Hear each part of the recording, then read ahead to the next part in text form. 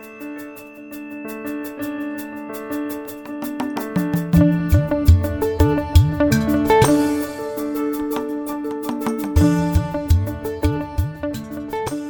to Regenerative Medicine Today. This is John Murphy. Welcome to this podcast. Dr. Eric Schmuck. Dr. Schmuck is with the Stem Cell Regenerative Medicine Center, University of Wisconsin-Madison. This podcast is coming to you by Zoom Audio, and we're doing this in conjunction with the Journal of Inflammation and Regenerative Medicine. Dr. Schmuck, welcome to Regenerative Medicine Today. Thank you for having me. It's an honor.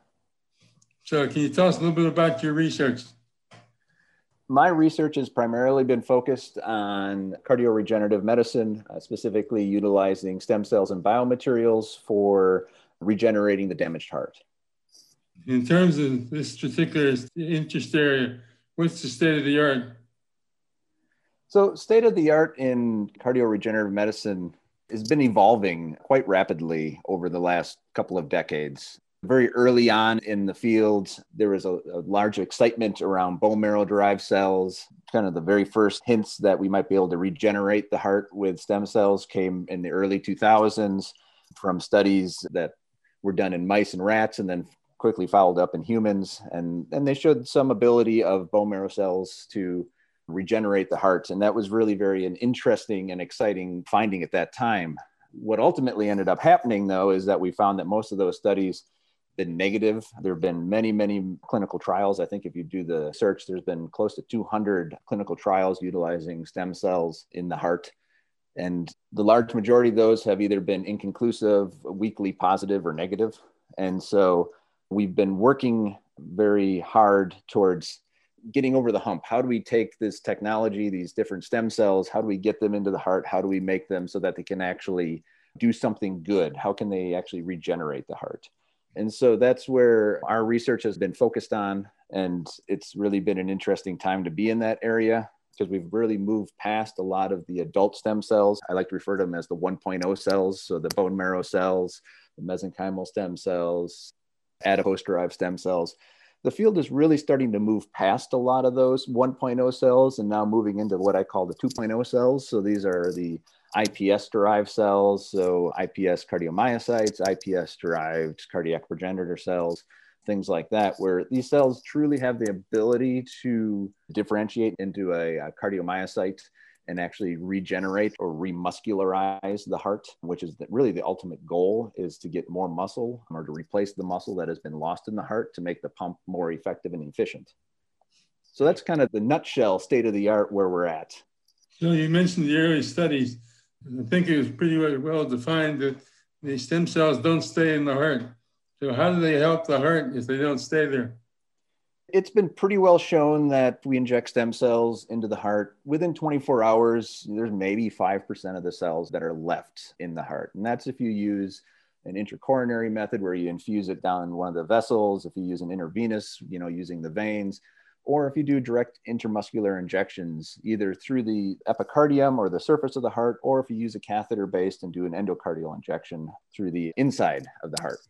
And, what we've learned is that the heart is a tricky organ to try to regenerate. And the number one thing is it's always beating and we can't stop it from beating for very long. It's not really compatible with life.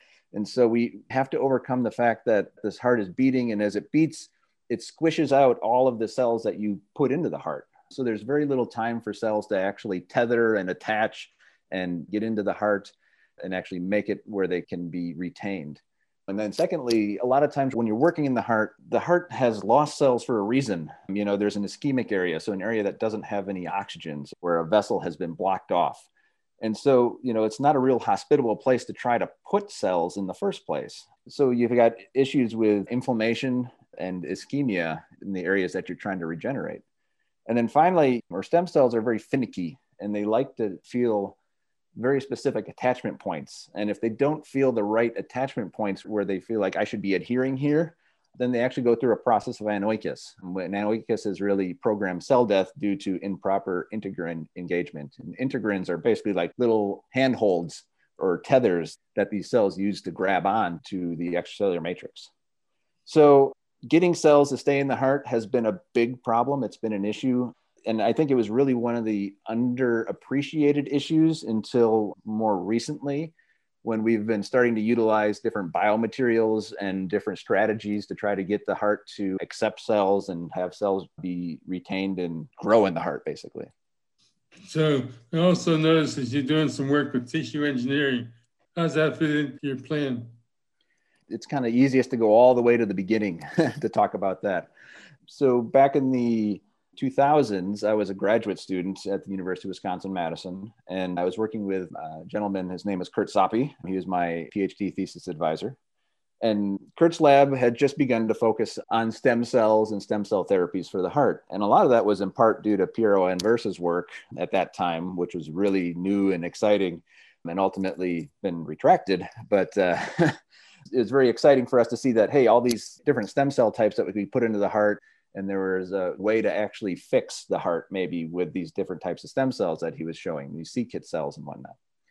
And so Kurt ultimately came down with or was diagnosed with a terminal lymphoma. And so one of the things that ended up happening was during his process, he actually ended up having stem cell therapies and undergoing radiation, and he was very sick for quite a period of time. And I had published a couple of papers in his lab, and ultimately I met with him one day. We were actually sitting in his living room at his house because he couldn't come into the lab. And he said, for your last project, find something you want to do and do it. And for me, that was, a blank check, basically. I didn't have to focus on what he was interested in to that point, and I could focus on what I was interested in. And ultimately, what I decided to do was look at how could we affect stem cell differentiation utilizing different extracellular matrices. And it seemed obvious to me if we could make a matrix that was very similar to what the heart was, maybe we could get stem cells at that point, which are basically bone marrow stem cells, to differentiate into cardiomyocytes. And so I was following some very early work by a gentleman out of, I believe, Texas, Barry Van Winkle. And he had basically used cardiac fibroblasts, which are the cell type in the heart that creates extracellular matrix, and it maintains the extracellular matrix. He'd used those to culture, and they secreted a small amount of extracellular matrix onto a cover slip. It really kind of looked like threads of ECM on a cover slip. And so I thought to myself, well, can we make enough of this that we could actually use it to grow stem cells on and see if they differentiate into cardiomyocytes? And so I developed some techniques and worked on it for a while and spent a few months. And I was sitting at the microscope, and I'd gotten to the point where I could actually make a lot of extracellular matrix. And I was sitting at the scope, and my issue is not that we couldn't make a lot of extracellular matrix. The problem was I'd sit there and I'd decellularize it to get rid of all the cellular material, and there'd just be the extracellular matrix left behind. And as I'd watch it under the scope and all these cells are bursting and blowing up and whatnot, all of a sudden the ECM would lift off the plate and just kind of float around. It kind of looked like a little circular Band-Aid they might put on after a shot, something like that. And so I was very frustrated for a period of time. And I ultimately had that aha moment where I said, wait a minute, this is pure extracellular matrix. And it seems like it has some interesting properties. So let's take that and see if we might be able to solve some of these retention problems by seeding cells onto this and then slapping it onto the surface of the heart. And ultimately that seemed to work. So the material itself is high in a protein called fibronectin. Fibronectin is really unique in the fact that it binds with almost everything. It has what's called RGD binding domains, and cells like to bind to RGD binding domains, and proteins and even exosomes and some nucleic acids will bind to these binding points.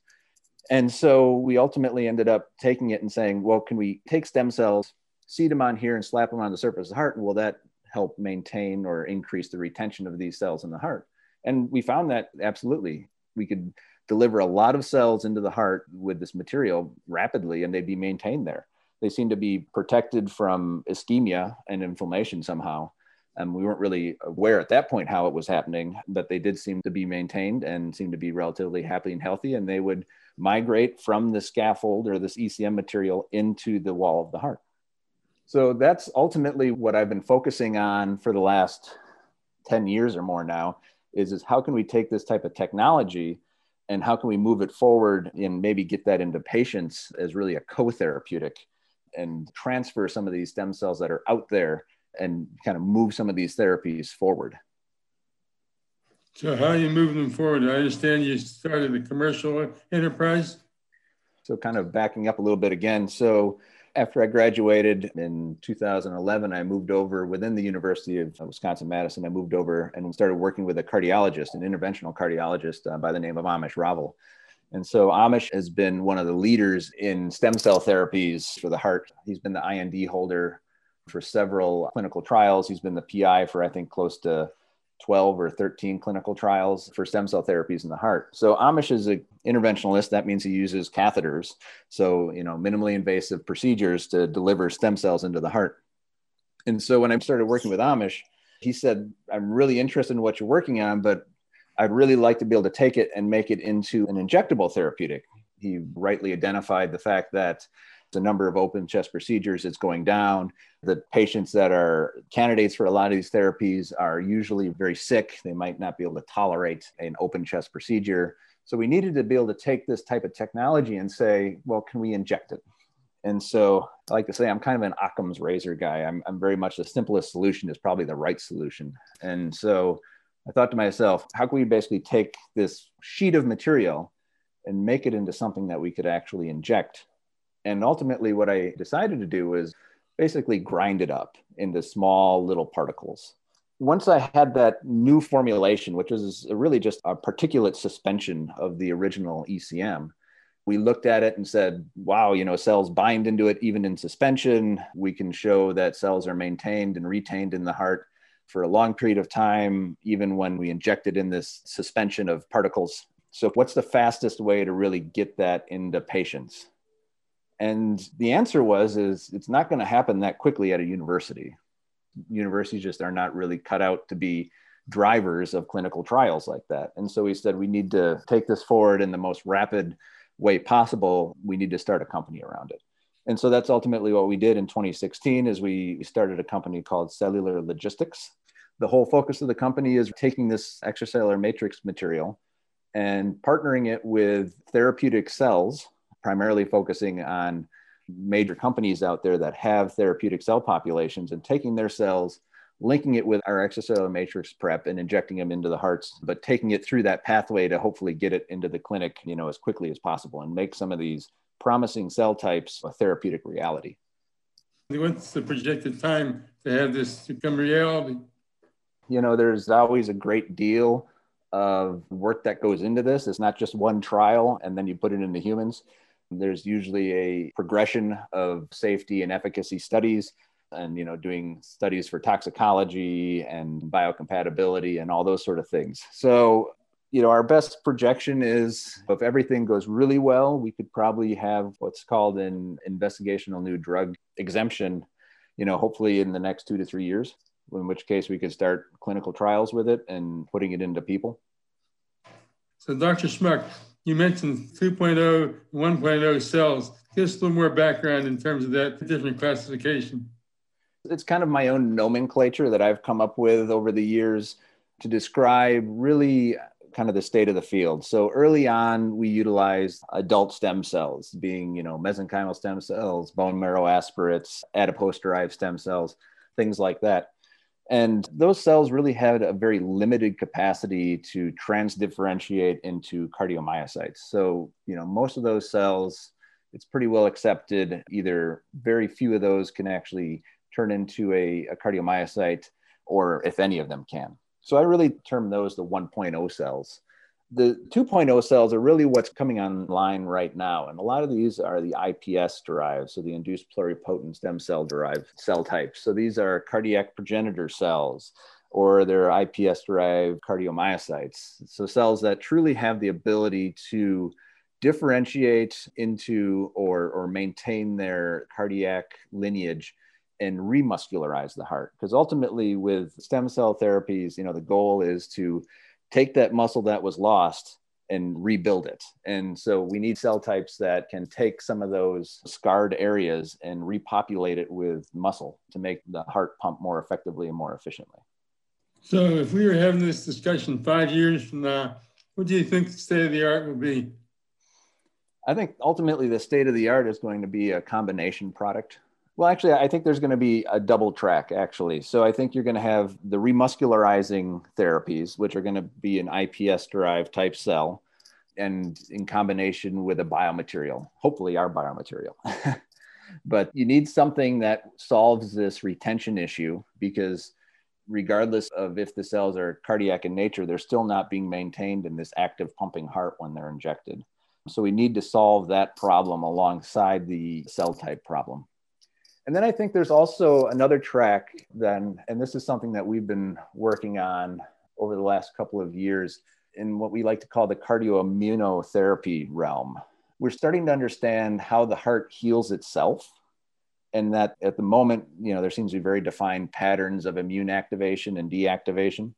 And if we can manipulate some of those patterns, we might be able to actually limit the amount of damage, because following a heart attack or an infarction, what happens is you get an area of ischemia that results in a very dead area. But then over the next weeks to months, you actually get what's called infarct expansion, where the area immediately around that ischemic area actually will potentially die off. And so if we have ways to rescue that area at risk, then I think we could potentially save a lot of muscle and hopefully prevent people from actually going into heart failure by maintaining some of that muscle. So what we've been focusing on, a lot of our efforts in the lab have been in the macrophage monocyte area.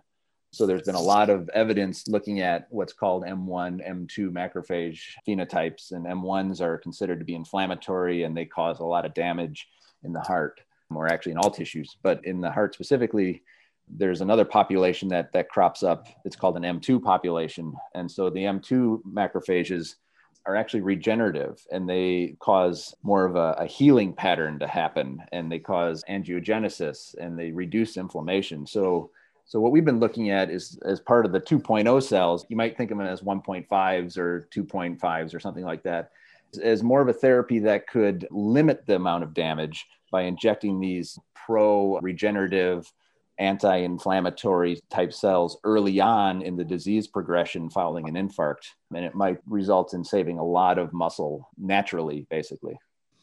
Dr. Schmuck, thank you for joining us today and sharing with us your pioneering research and your vision for the future. We wish you success in you and your colleagues as you proceed down this important pathway. Thanks to the McGowan Institute for Regenerative Medicine for sponsoring this podcast series. Till we meet again, thank you for listening.